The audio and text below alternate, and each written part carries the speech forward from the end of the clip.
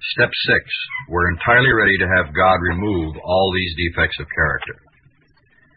This is the step that separates the men from the boys. So declares a well-loved clergyman who happens to be one of AA's greatest friends. He goes on to explain that any person capable of enough willingness and honesty to try repeatedly Step 6 on all his faults, without any reservations whatever, has indeed come a long way spiritually, and is therefore entitled to be called a man who is sincerely trying to grow in the image and likeness of his own Creator. Of course, the often disputed question of whether God can and will, under certain conditions, remove defects of character will be answered with a prompt affirmative by almost any AA member. To him, this proposition will be no theory at all. It will be just about the largest fact in his life. He will usually offer his proof in a statement like this. Sure, I was beaten, absolutely licked. My own willpower just wouldn't work on alcohol. Change of scene, the best efforts of family, friends, doctors, and clergymen got no place with my alcoholism. I simply couldn't stop drinking, and no human being could seem to do the job for me. But when I became willing to clean house, and then asked a higher power, God as I understood him, to give me release, my obsession to drink vanished. It was lifted right out of me. In AA meetings all over the world, statements just like these are heard daily.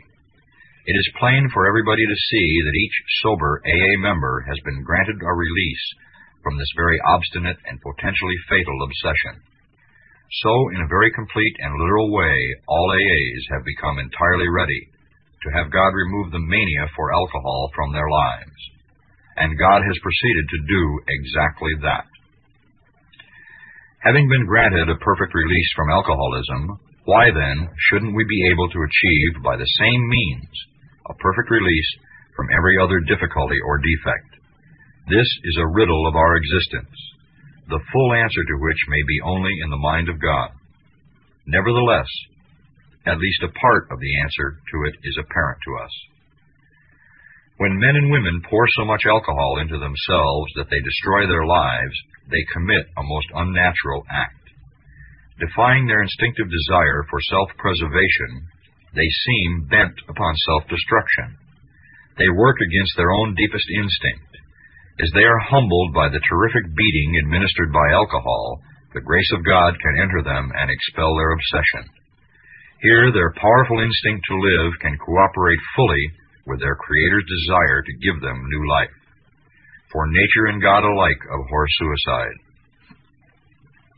But most of our other difficulties don't fall under such a category at all.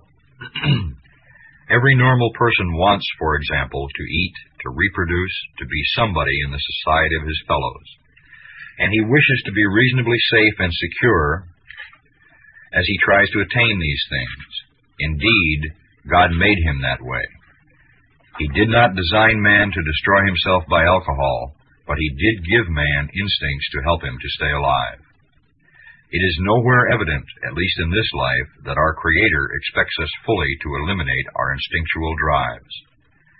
So far as we know, it is nowhere on the record that God has completely removed from any human being all his natural drives. Since most of us are born with an abundance of natural desires, it isn't strange that we often let these far exceed their intended purpose.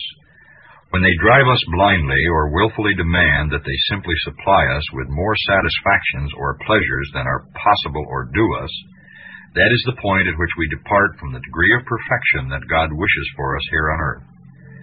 That is the measure of our character defects, or, if you wish, of our sins. If we ask, God will certainly forgive our derelictions. But in no case does he render us white as snow and keep us that way without our cooperation.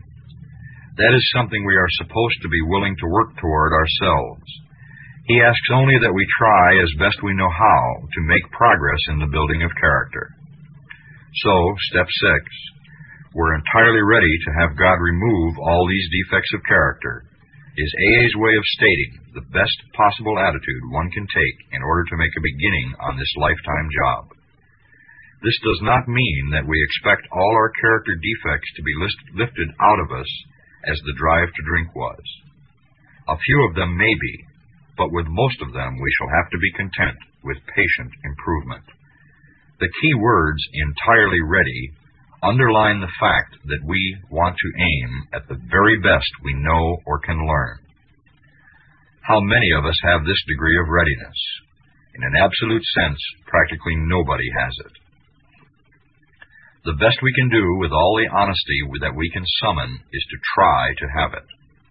Even then, the best of us will discover to our dismay that there is always a sticking point, a point at which we say, "No, I can't give this up yet."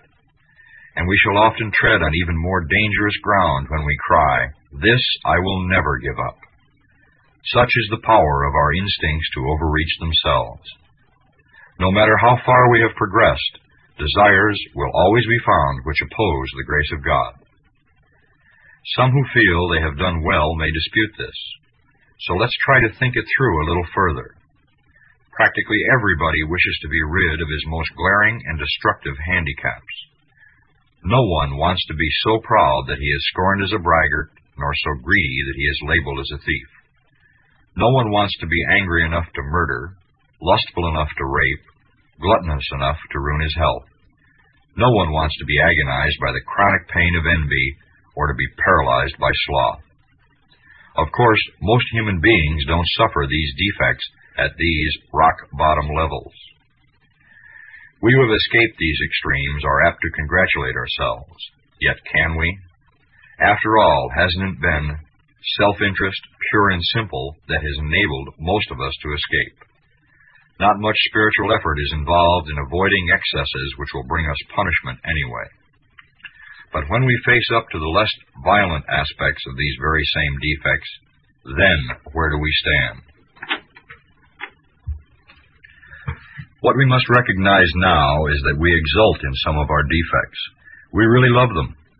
Who, for example, doesn't like to feel just a little superior to the next fellow, or even quite a lot superior? Isn't it true that we like to let greed masquerade as ambition? To think of liking lust seems impossible. But how many men and women speak love with their lips and believe what they say, so that they can hide lust in a dark corner of their minds? And even while staying within conventional bounds, many people have to admit that their imaginary sex excursions are apt to be all dressed up as dreams of romance. Self-righteous anger can also be very enjoyable. In a perverse way, we can actually take satisfaction from the fact that many people annoy us, for it brings a comfortable feeling of superiority. Gossip, barbed with our anger, a polite form of murder by character assassination, has its satisfactions for us too. Here we are not trying to help those we criticize, we are trying to proclaim our own righteousness. When gluttony is less than ruinous, we have a milder word for our comfort.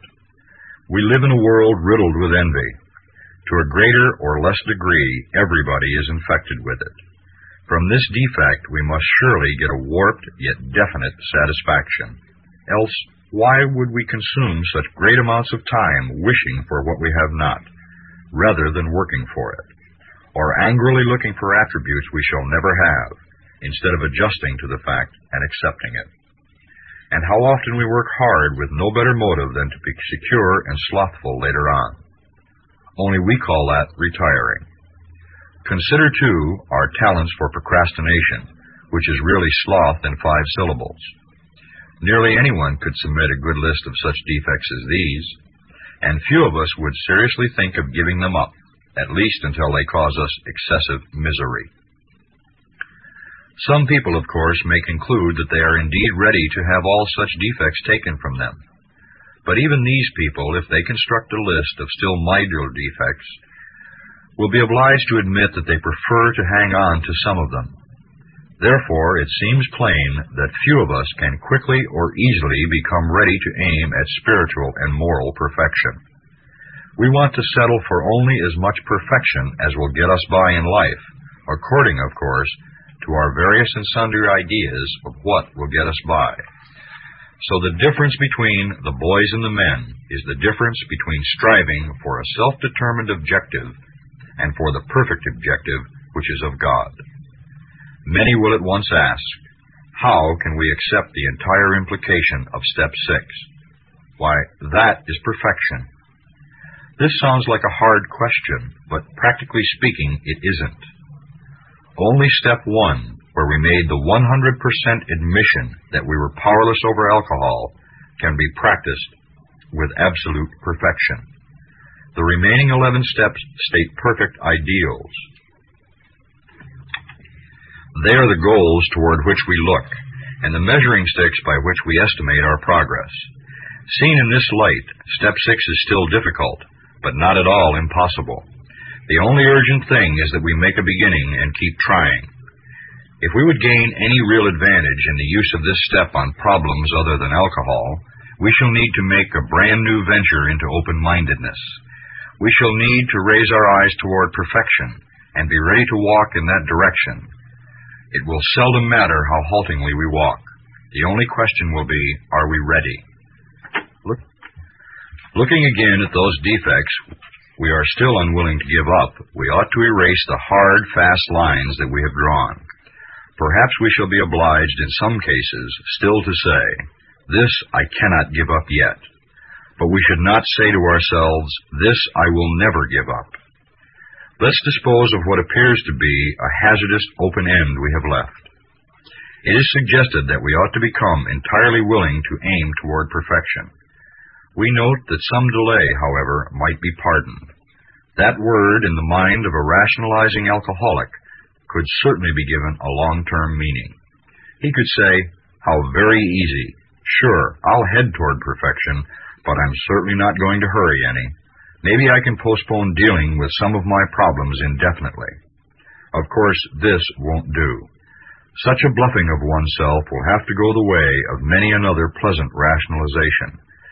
At the very least, we shall have to come to grips with some of our worst character defects and take action toward their removal as quickly as we can.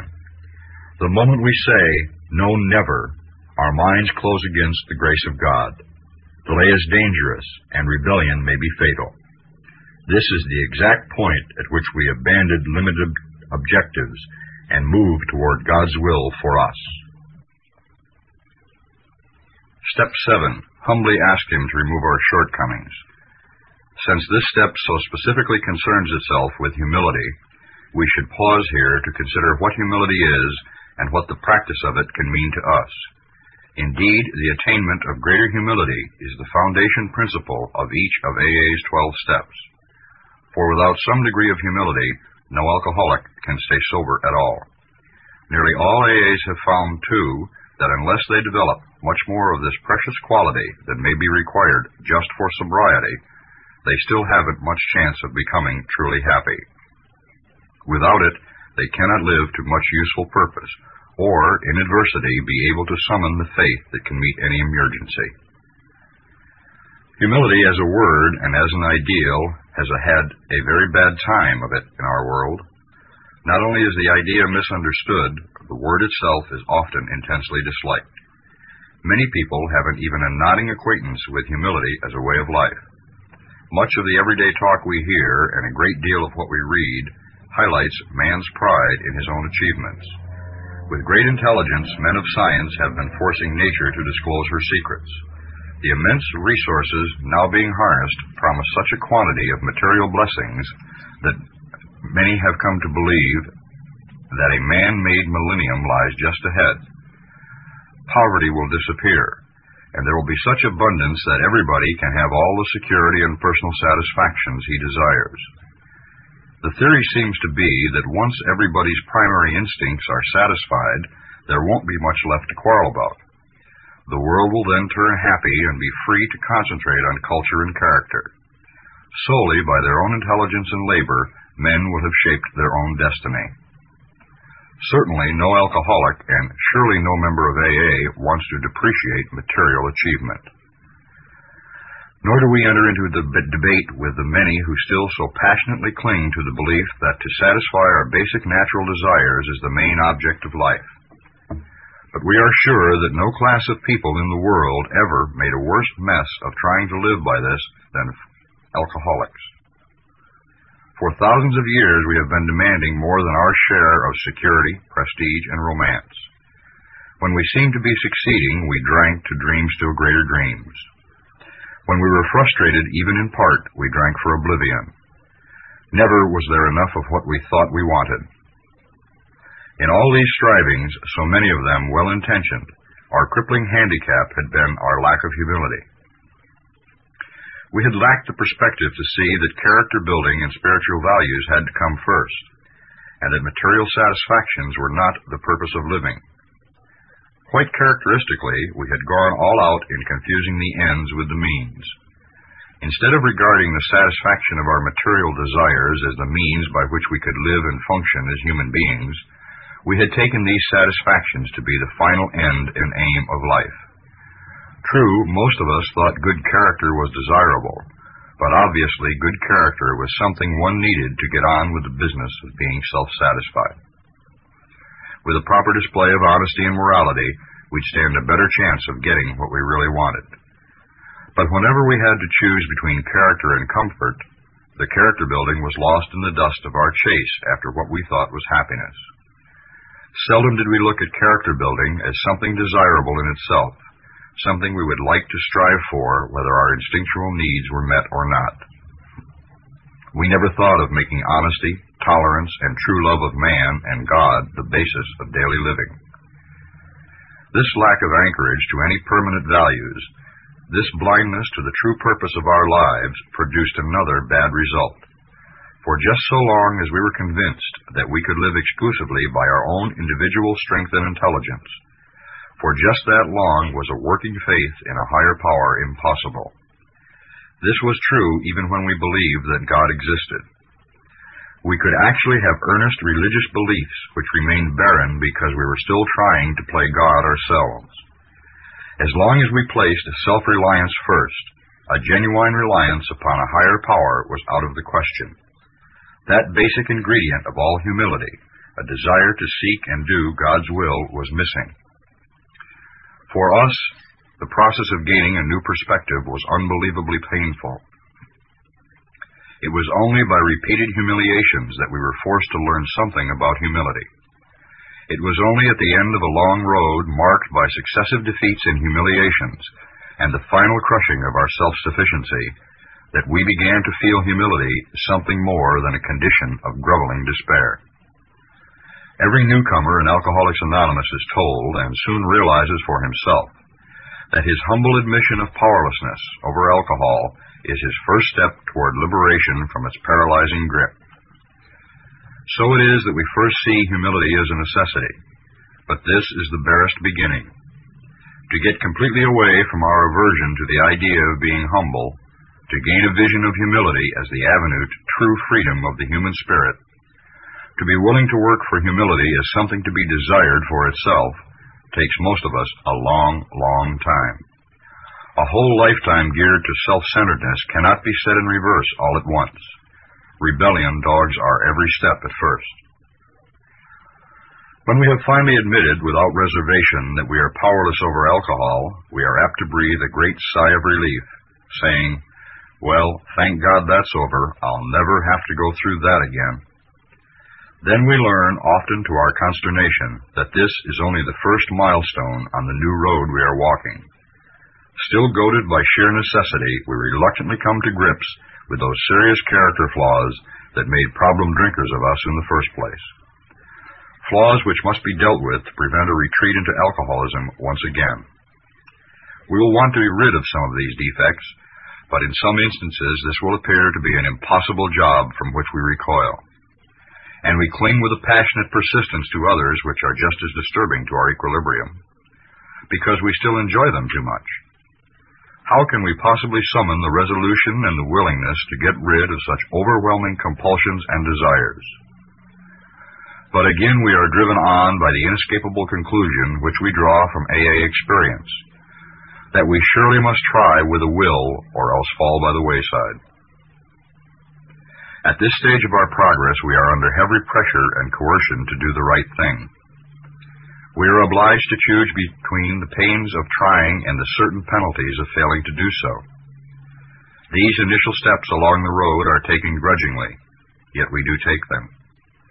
We may still have no very high opinion of humility as a desirable personal virtue, but we do recognize it as a necessary aid to our survival. But when we have taken a square look at some of these defects, we have discussed them with another, and have become willing to have them removed, our thinking about humility commences to have a wider meaning. By this time, in all probability, we have gained some measure of release from our more devastating handicaps. We enjoy moments in which there is something like real peace of mind. To those of us who have hitherto known only excitement, depression, or anxiety, in other words, to all of us, this newfound peace is a priceless gift. Something new indeed has been added. Where humility had formerly stood for a forced feeding on humble pie, it now begins to mean the nourishing ingredient which can give us serenity. This improved perception of humility starts another revolutionary change in our outlook. Our eyes begin to open to the immense values which have come straight out of painful ego puncturing. Until now, our lives have been largely devoted to running from pain and problems. We fled from them as the plague. We never wanted to deal with the fact of suffering. Escape via the bottle was always our solution. Character building through suffering might be all right for saints, but it certainly didn't appeal to us.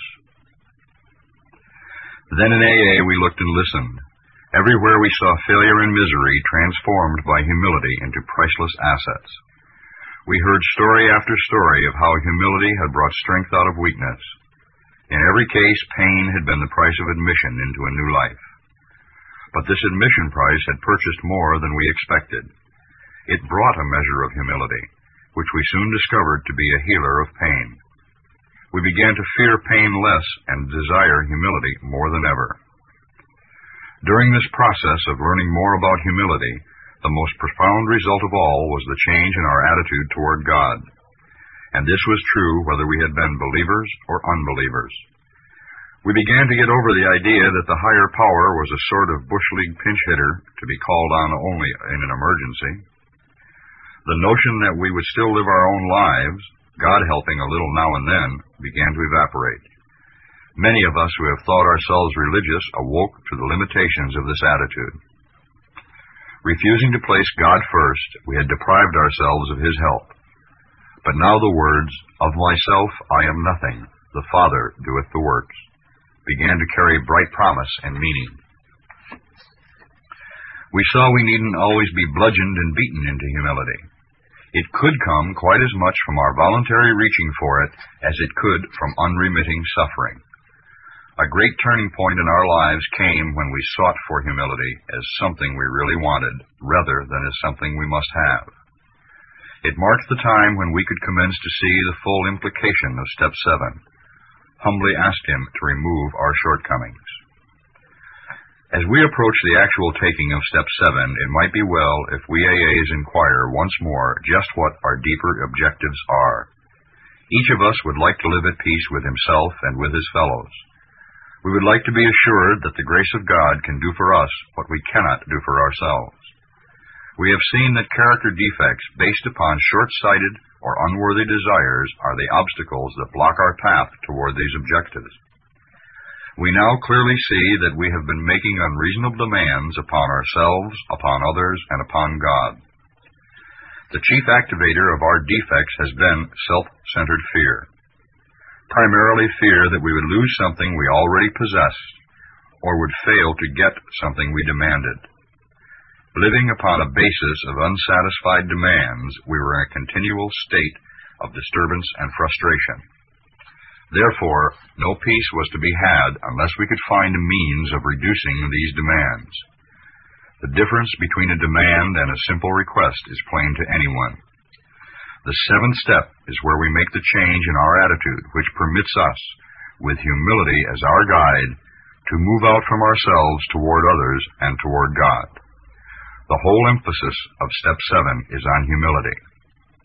It is really saying to us that we now ought to be willing to try humility in seeking the removal of others' shortcomings, just as we did when we admitted that we were powerless over alcohol, and came to believe that a power greater than ourselves could restore us to sanity.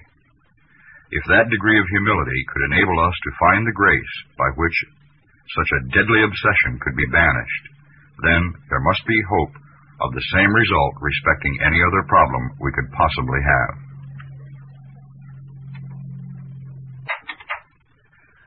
Step 8. Made a list of all persons we had harmed and became willing to make amends to them all. Steps 8 and 9 are concerned with personal relations. First, we take a look backward and try to discover where we have been at fault. Next, we make a vigorous attempt to repair the damage we have done. And third, having thus cleaned away the debris of the past, we consider how, with our newfound knowledge of ourselves, we may develop the best possible relations with every human being we know. This is a very large order. It is a task which we may perform with increasing skill, but never really finish. Learning how to live in the greatest peace, partnership, and brotherhood with all men and women, of whatever description, is a moving and fascinating adventure. Every AA has found that he can make little headway in this new adventure of living until he first backtracks and really makes an accurate and unsparing survey of the human records he has left in his wake. To a degree, he has already done this when taking a moral inventory, but now the time has come when he ought to redouble his efforts to see how many people he has hurt and in what ways. This reopening of emotional wounds, some old, some perhaps forgotten, and some still painfully festering, will at first look like a purposeless and pointless piece of surgery. But if a willing start is made, then the great advantages of doing this will so quickly reveal themselves that the pain will be lessened as one obstacle after another melts away. These obstacles, however, are very real. The first, and one of the most difficult, has to do with forgiveness. The moment we ponder a twisted or broken relationship with another person, our emotions go on the defensive. To escape looking at the wrongs we have done another, we resentfully focus on the wrong he has done us. This is especially true if he has, in fact, behaved badly at all. Triumphantly, we seize upon his misbehavior as the perfect excuse for minimizing or forgetting our own. Right here, we need to fetch ourselves up sharply. It doesn't make much sense when a real tosspot calls a kettle black. Let's remember that alcoholics are not the only ones bedeviled by sick emotions. Moreover, it is usually a fact that our behavior when drinking has aggravated the defects of others. We've repeatedly strained the patience of our very best friends to a snapping point, and have brought out the very worst in those who didn't think much of us to begin with. In many instances, we are really dealing with fellow sufferers, people whose woes we have increased. If we are now about to ask forgiveness for ourselves, why shouldn't we start out by forgiving them, one and all? When listing the people we have harmed, most of us hit another sodded obstacle. We got a pretty severe shock when we realized that we were preparing to make a face-to-face admission of our wretched conduct to those we had hurt. It had been embarrassing enough when in confidence we had admitted these things to God, to ourselves, and to another human. But the prospect of actually visiting or even writing the people concerned now overwhelmed us, especially when we remembered in what poor favor we stood with most of them. There were cases, too, where we had damaged others who were still happily unaware of being hurt. Why, we cried, shouldn't bygones be bygones? Why do we have to think of these people at all? These were some of the ways in which fear conspired with pride to hinder our making a list of all persons we had harmed. Some of us, though, tripped over a very different snag. We clung to the claim that when drinking we never hurt anybody but ourselves. Our families didn't suffer because we always paid the bills and seldom drank at home. Our business associates didn't suffer because we were usually on the job. Our reputations hadn't suffered because we were certain few knew of our drinking. Those who did would sometimes assure us that, after all, a lively bender was only a good man's fault. What real harm, therefore, had we done? No more surely than we could easily mend with a few casual apologies. This attitude, of course, is the end result of purposeful forgetting. It is an attitude which can only be changed by a deep and honest search of our motives and actions. Though in some cases we cannot make restitution at all, and in some cases action ought to be deferred, we should nevertheless make an accurate and really exhaustive survey of our past life as it has affected other people. In many instances we shall find that though the harm done others has not been great, the emotional harm we have done ourselves has. Very deep, sometimes quite forgotten, damaging emotional conflicts persist below the level of consciousness. At the time of these occurrences, they may actually have given our emotions violent twists, which have since discolored our personalities and altered our lives for the worst. While the purpose of making restitution to others is paramount, it is equally necessary that we extradite from our examination of our personal relations every bit of information about ourselves and our fundamental difficulties that we can. Since defective relations with other human beings have nearly always been the immediate cause of our woes, including our alcoholism, no field of investigation could yield more satisfying and valuable rewards than this one. Calm, thoughtful reflection upon personal relations can deepen our insight. We can go far beyond those things which were superficially wrong with us, to see those flaws which were basic, flaws which sometimes were responsible for the whole pattern of our lives. Thoroughness, we have found, will pay, and pay handsomely. We might next ask ourselves what we mean when we say that we have harmed other people. What kinds of harm do people do one another anyway? To define the word harm in a practical way, we might call it the result of instincts in collision, which cause physical, mental, emotional, or spiritual damage to people. If our tempers are consistently bad, we arouse anger in others. If we lie or cheat, we deprive others not only of their worldly goods, but of their emotional security and peace of mind. We really issue them an invitation to become contemptuous and vengeful. If our sex conduct is selfish, we may excite jealousy, misery, and a strong desire to retaliate in kind. Such gross misbehavior is not by any means a full catalog of the harms we do. Let us think of some of the subtler ones which can sometimes be quite as damaging. Suppose that in our family lives we happen to be miserly, irresponsible, callous, or cold. Suppose that we are irritable, critical, impatient, and humorless. Suppose we lavish attention upon one member of the family and neglect the others. What happens when we try to dominate the whole family, either by a rule of iron or by a constant outpouring of minute directions for just how their lives should be lived from hour to hour? What happens when we wallow in depression, self-pity oozing from every pore, and inflict that upon those about us?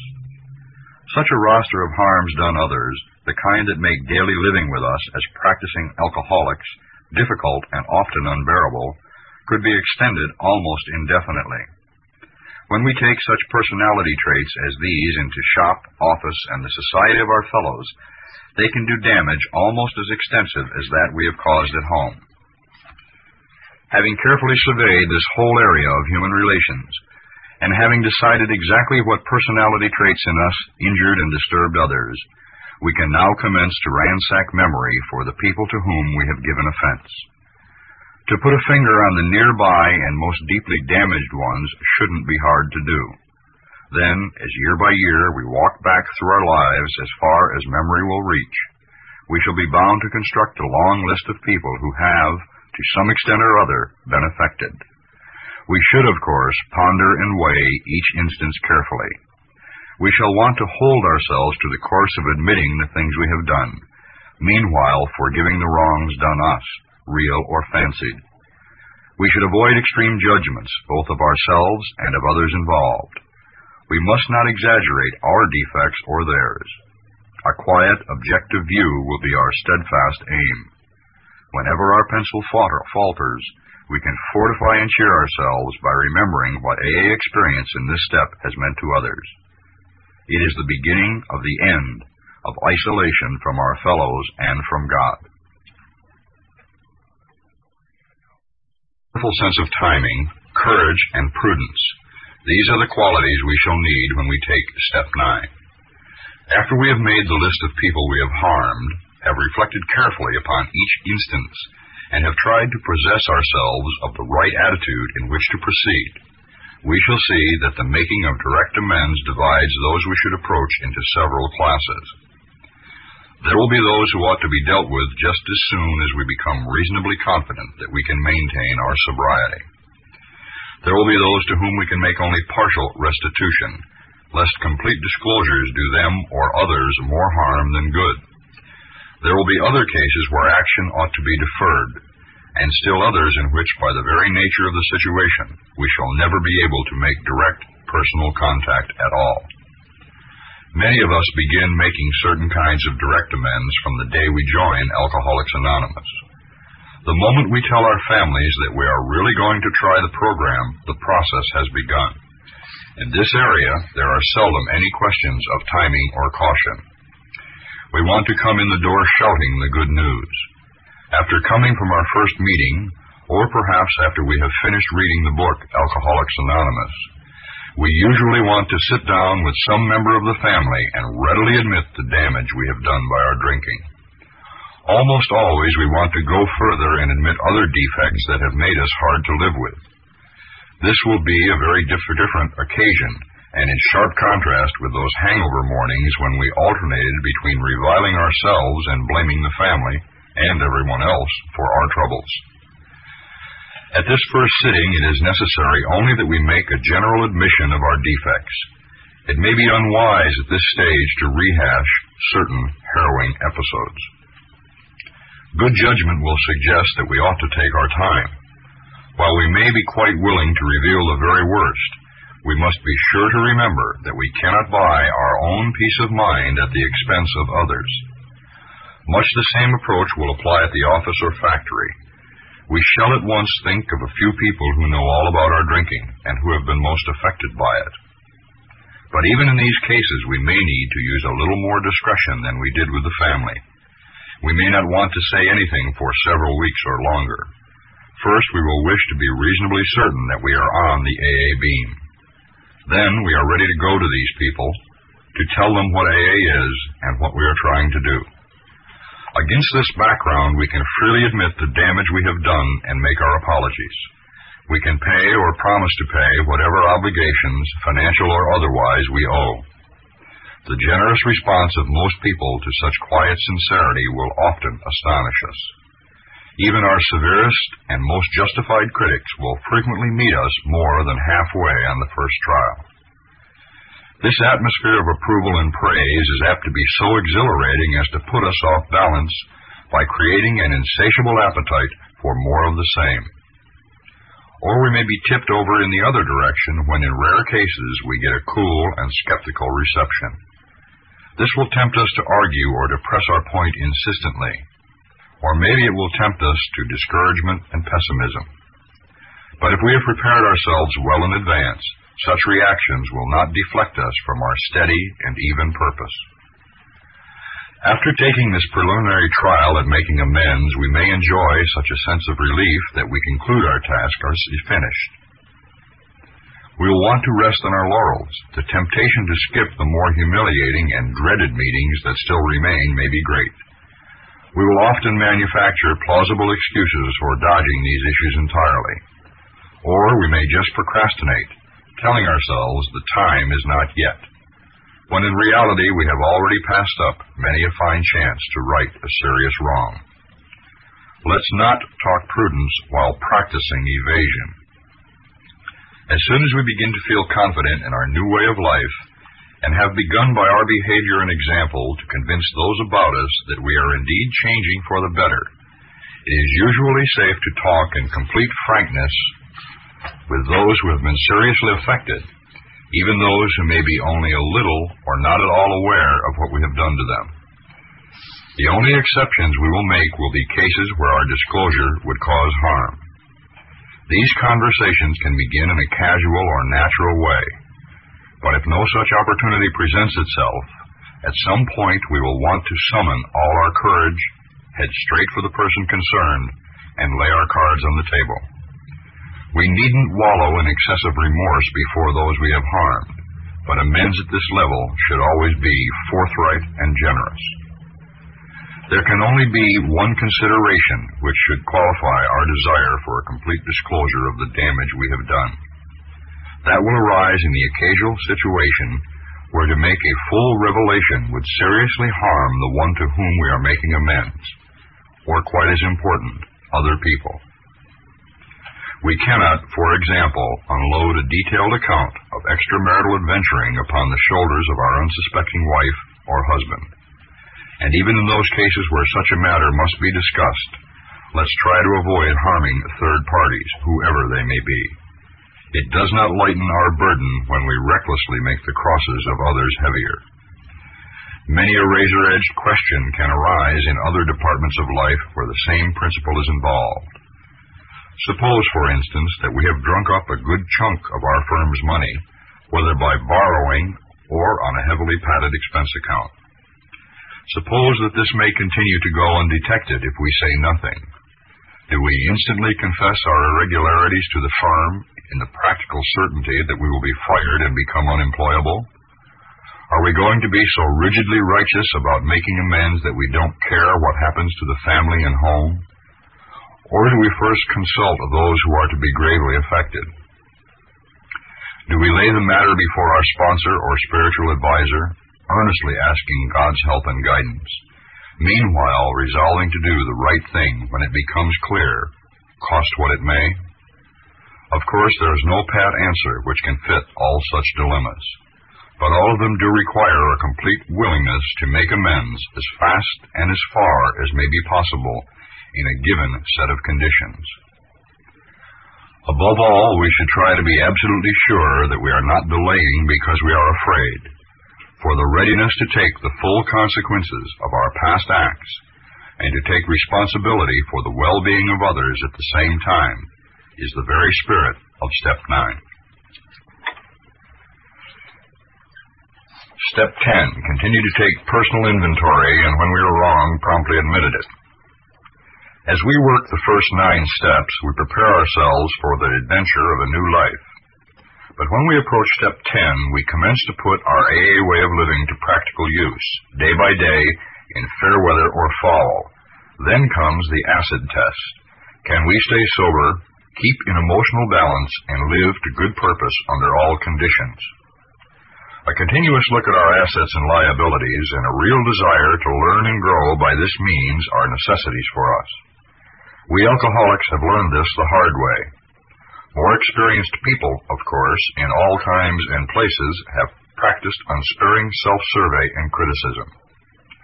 For the wise have always known that no one can make much of his life until self-searching becomes a regular habit, until he is able to admit and accept what he finds, and until he patiently and persistently tries to correct what is wrong. When a drunk has a terrific hangover because he drank heavily yesterday, he cannot live well today. But there is another kind of hangover which we all experience whether we are drinking or not. That is the emotional hangover, the direct result of yesterday's and sometimes today's excesses of negative emotion, anger, fear, jealousy, and the like. If we would live serenely today and tomorrow, we certainly need to eliminate these hangovers. This doesn't mean we need to wander morbidly around in the past. It requires an admission and correction of errors now. Our inventory enables us to settle with the past. When this is done, we are really able to leave it behind us. When our inventory is carefully taken and we have made peace with ourselves, the conviction follows that tomorrow's challenges can be met as they come. Although all inventories are alike in principle, the time factor does distinguish one from another. There is the spot check inventory, taken at any time of the day, whenever we find ourselves getting tangled up. There is the one we take at day's end, when we review the happenings of the hours just past. Here we cast up a balance sheet, crediting ourselves with things well done and chalking up debits where due. Then there are those occasions when alone or in the company of our sponsor or spiritual advisor, we make a careful review of our progress since the last time. Many AAs go in for annual or semi-annual house cleanings. Many of us also like the experience of an occasional retreat from the outside world, where we can quiet down for an undisturbed day or so of self-overhaul and meditation. Aren't these practices joy killers as well as time consumers? Must AAs spend most of their waking hours drearily rehashing their sins of omission or commission? Well, hardly. The emphasis on inventory is heavy only because a great many of us have never really acquired the habit of accurate self-appraisal. Once this healthy practice has become grooved, it will be so interesting and profitable that the time it takes won't be missed. For these minutes and sometimes hours spent in self-examination are bound to make all the other hours of our day better and happier.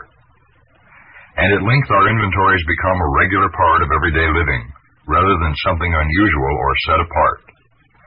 Before we ask what is a spot check inventory, let's look at the kind of setting in which such an inventory can do its work. It is a spiritual axiom that every time we are disturbed, no matter what the cause, there is something wrong with us. If somebody hurts us and we are sore, we are in the wrong also. But are there no exceptions to this rule? What about justifiable anger? If somebody cheats us, aren't we entitled to be mad? Can't we be properly angry with self-righteous folk? For us of AA, these are dangerous exceptions. We have found that justified anger ought to be left to those better qualified to handle it. Few people have been more victimized by resentments than have we alcoholics. It mattered little whether our resentments were justified or not. A burst of temper could spoil a day, and a well-nursed grudge could make us miserably ineffective.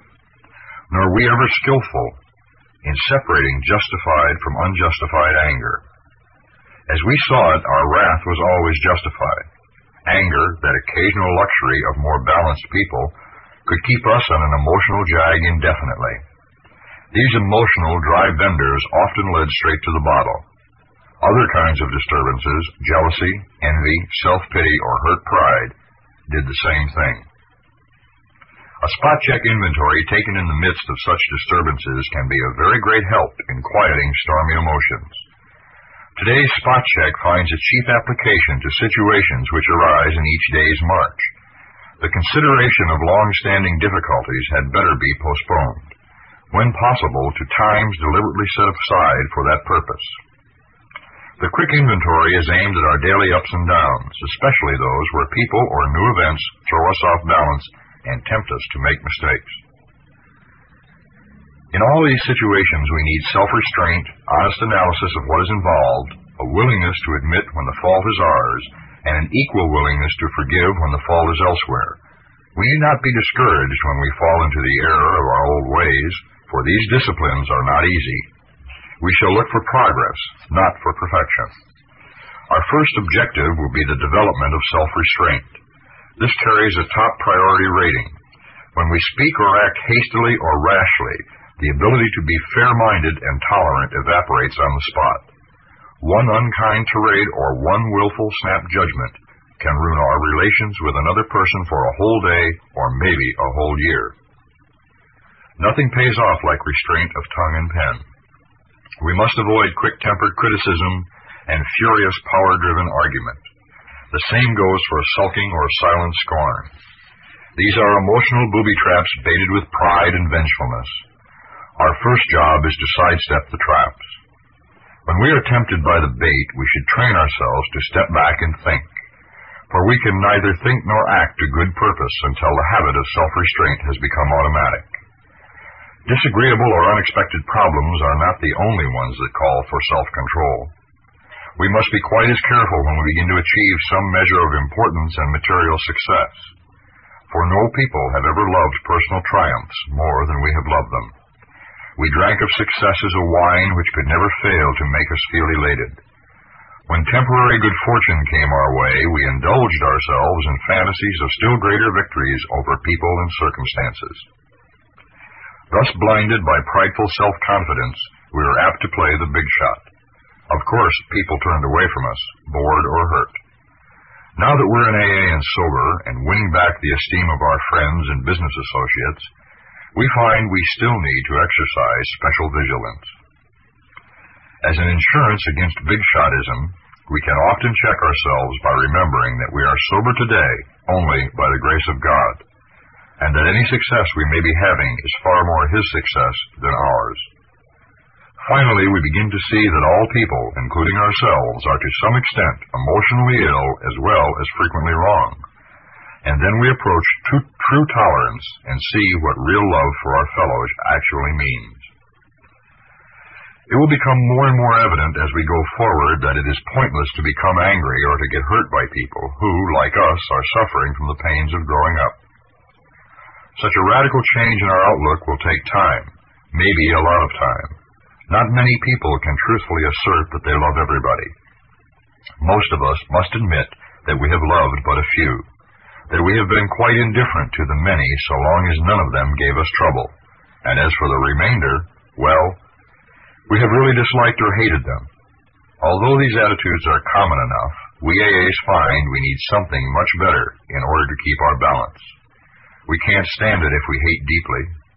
The idea that we can be possessively loving of a few, can ignore the many, and can continue to fear or hate anybody has to be abandoned, if only a little at a time. We can try to stop making unreasonable demands upon those we love. We can show kindness where we had shown none. With those we dislike, we can begin to practice courtesy and justice, perhaps going out of our way to understand and help them. Whenever we fail any of these people, we can promptly admit it, to ourselves always and to them also, when the admission would be helpful. Courtesy, kindness, justice, and love are the keynotes by which we may come into harmony with practically anybody. When in doubt, we can always pause, saying, "Not my will, but thine be done." And we can often ask ourselves, am I doing to others as I would have them do to me today? When evening comes, perhaps just before going to sleep, many of us draw up a balance sheet for the day. This is a good place to remember that inventory taking is not always done in red ink. It's a poor day indeed when we haven't done something right. As a matter of fact, the waking hours are usually well filled with things that are constructive. Good intentions, good thoughts, and good acts are there for us to see. Even when we have tried hard and failed, we may chalk that up as one of the greatest credits of all. Under these conditions, the pains of failure are converted into assets. Out of them, we receive the stimulation we need to go forward. Someone who knew what he was talking about once remarked that pain was the touchstone of all spiritual progress. How heartily we A's can agree with him. For we know that the pains of drinking had to come before sobriety, and emotional turmoil before serenity. As we glance down the debit side of the day's ledger, we should carefully examine our motives in each thought or act that appears to be wrong. In most cases, our motives won't be hard to see and understand. When prideful, angry, jealous, or fearful, we acted accordingly. And that was that. Here we need only recognize that we did act or think badly.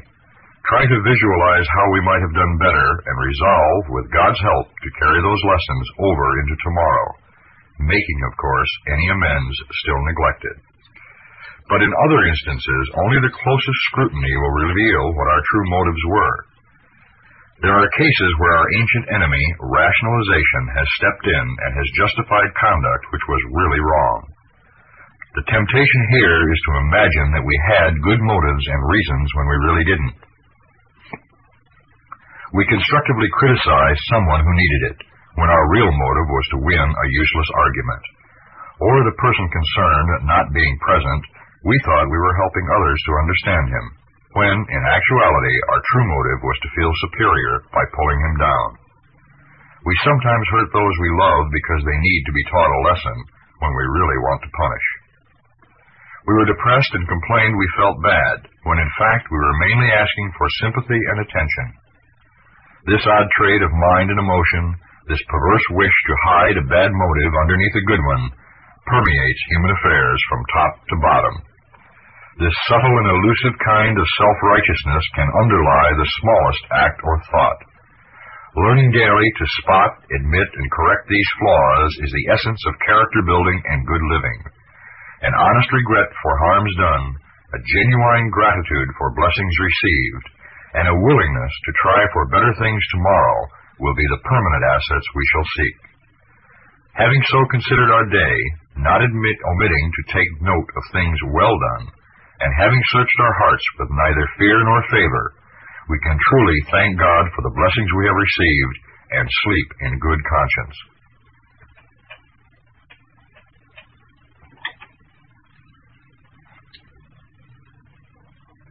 Step 11. sought through prayer and meditation to improve our conscious contact with God as we understood Him, praying only for knowledge of His will for us and the power to carry that out. Prayer and meditation are our principal means of conscious contact with God. We AAs are active folk, enjoying the satisfactions of dealing with the realities of life, usually for the first time in our lives, and strenuously trying to help the next alcoholic who comes along. So it isn't surprising that we often tend to slight serious meditation and prayer as something not really necessary. To be sure, we feel it is something that might help us to meet an occasional emergency, but at first many of us are apt to regard it as a somewhat mysterious skill of clergymen from which we may hope to get a second-hand benefit. Or perhaps we don't believe in these things at all. To certain newcomers and to those one-time agnostics who still cling to the AA group as their higher power, claims for the power of prayer may, despite all logic and experience in proof of it, still be unconvincing or quite objectionable. Those of us who once felt this way can certainly understand and sympathize. We well remember how something deep inside us kept rebelling against the idea of bowing before any God. Many of us had strong logic, too, which proved there was no God whatever. What about all the accidents, sickness, cruelty, and injustice in the world? What about all those unhappy lives which were the direct result of unfortunate birth and uncontrollable circumstance? Surely there could be no justice in this scheme of things, and therefore no God at all. Sometimes we took a slightly different tack. Sure, we said to ourselves, the hen probably did come before the egg. No doubt the universe had a first cause of some sort, the God of the atom maybe, hot and cold by turns. But certainly there wasn't any evidence of a God who knew or cared about human beings. We liked AA all right, and were quick to say that it had done miracles. But we recoiled from meditation and prayer as obstinately as the scientist who refused to perform a certain experiment, lest it prove his pet theory wrong. Of course, we finally did experiment, and when unexpected results followed, we felt different. In fact, we knew different. And so we were sold on meditation and prayer. And that we have found can happen to anybody who tries. It has been well said that almost the only scoffers at prayer are those who never tried it enough. Those of us who have come to make regular use of prayer would no more do without it than we would refuse air, food, or sunshine, and for the same reason. When we refuse air, light, or food, the body suffers, and when we turn away from meditation and prayer, we likewise deprive our minds, emotions, and our intuitions of vitally needed support. As the body can fail its purpose for lack of nourishment, so can the soul. We all need the light of God's reality, the nourishment of His strength, and the atmosphere of His grace. To an amazing extent, the facts of AA life confirm this ageless truth. There is a direct linkage among self-examination, meditation, and prayer. Taken separately, these practices can bring much relief and benefit. But when they are logically related and interwoven, the result is an unshakable foundation for life. Now and then we may be granted a glimpse of that ultimate reality, which is God's kingdom. And we will be comforted and assured that our own destiny in that realm will be secure for so long as we try, however faultingly, to find and do the will of our own Creator. As we have seen, self-searching is the means by which we bring new vision, action, and grace to bear upon the dark and negative side of our natures. It is a step in the development of that kind of humility that makes it possible for us to receive God's help. Yet it is only a step. We will want to grow further. We will want the good that is in us all, even in the worst of us, to flower and grow. Most certainly we shall need bracing air and an abundance of food. But first of all, we shall want sunlight. Nothing much can grow in the dark. Meditation is our step out into the sun. How then shall we meditate?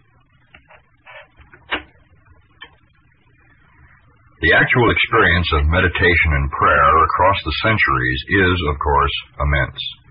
The world's libraries and places of worship are a treasure trove for all seekers. It is to be hoped that every AA who has a religious connection which emphasizes meditation will return to the practice of that devotion as never before. But what about the rest of us, who, less fortunate, don't even know how to begin. Well, we might start like this. First, let's look at a really good prayer. We won't have far to seek. The great men and women of all religions have left us a wonderful supply. Here, let us consider one that is a classic. Its author was a man who for several hundred years now has been rated as a saint. We won't be biased or scared off by that fact, because although he was not an alcoholic, he did, like us, go through the emotional wringer. And as he came out the other side of that painful experience, this prayer was his expression of what he could then see, feel, and wish to become.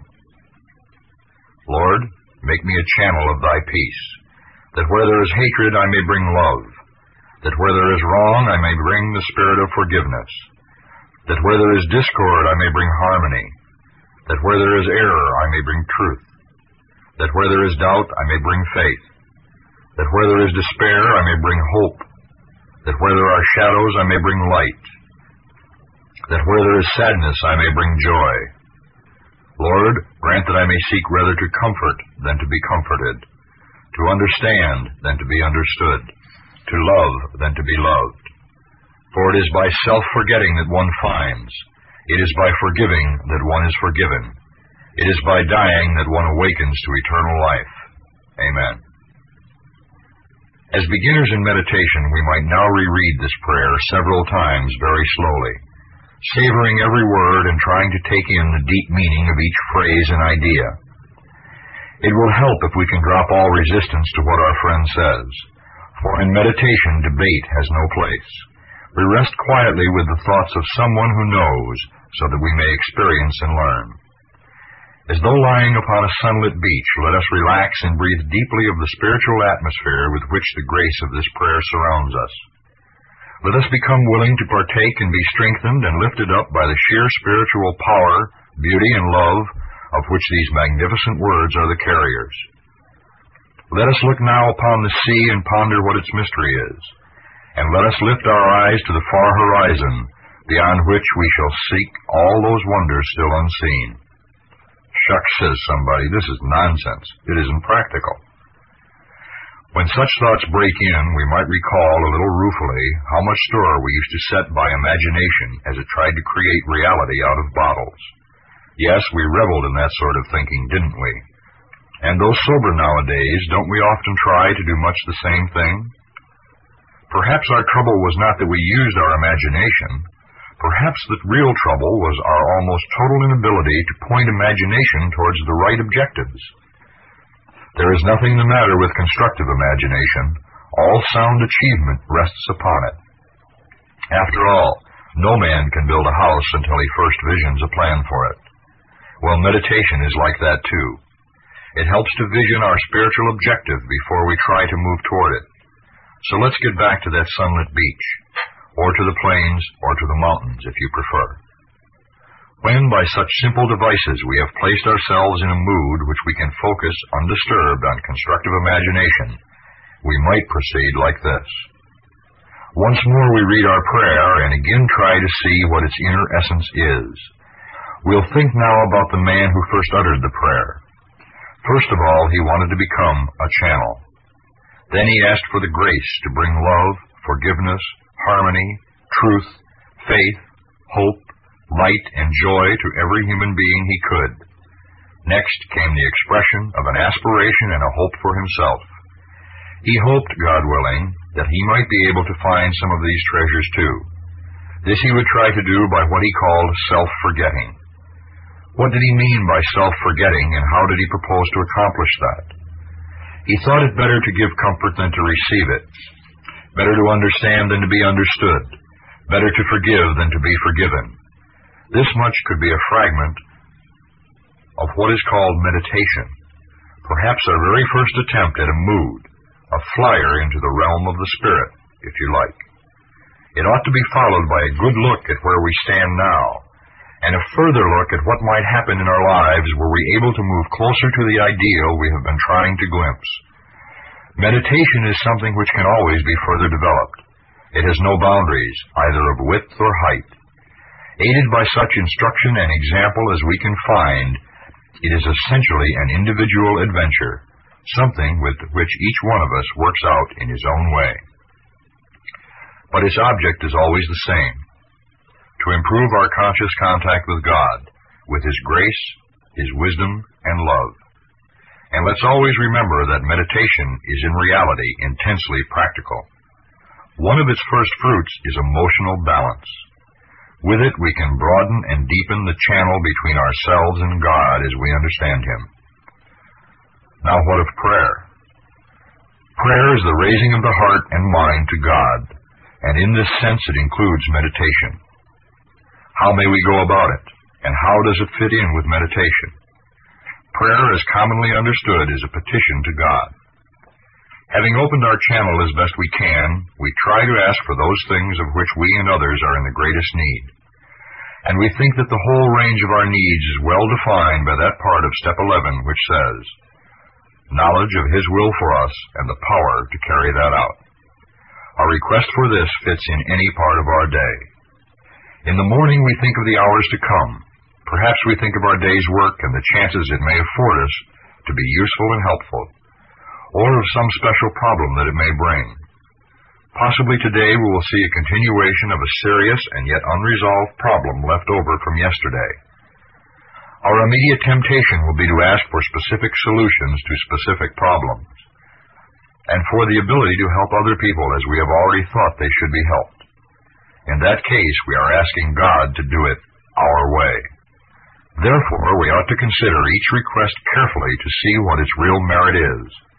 Even so, when making specific requests, it will be well to add to each one of them this qualification: if it be thy will. We ask simply that throughout the day God place us in the best understanding of His will that we can have for that day, and that we be given the grace by which we may carry it out. As the day goes on, we can pause where situations must be met and decisions made, and renew the simple request: thy will, not mine, be done.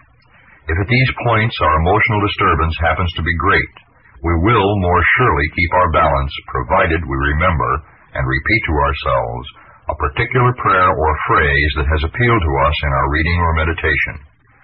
Just saying it over and over will often enable us to clear a channel choked up with anger, fear, frustration, or misunderstanding, and permit us to return to the surest help of all: our search for God's will, not our own, in the moment of stress.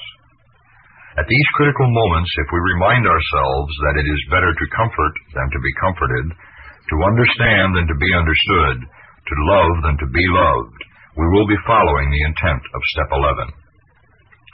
Of course, it is reasonable and understandable that the question is often asked: why can't we take a specific and troubling dilemma straight to God, and in prayer secure from Him sure and definite answers to our requests? This can be done, but it has hazards. We have seen AAs ask with much earnestness and faith for God's explicit guidance on matters ranging all the way from a shattering domestic or financial crisis to correcting a minor personal fault, like tardiness.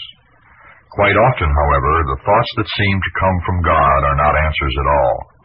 They prove to be well-intentioned, unconscious rationalizations.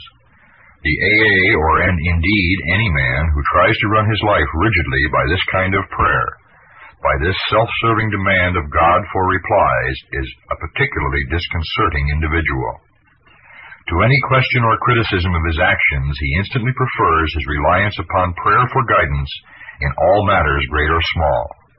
He may have forgotten the possibility that his own wishful thinking and the human tendency to rationalize have distorted his so-called guidance.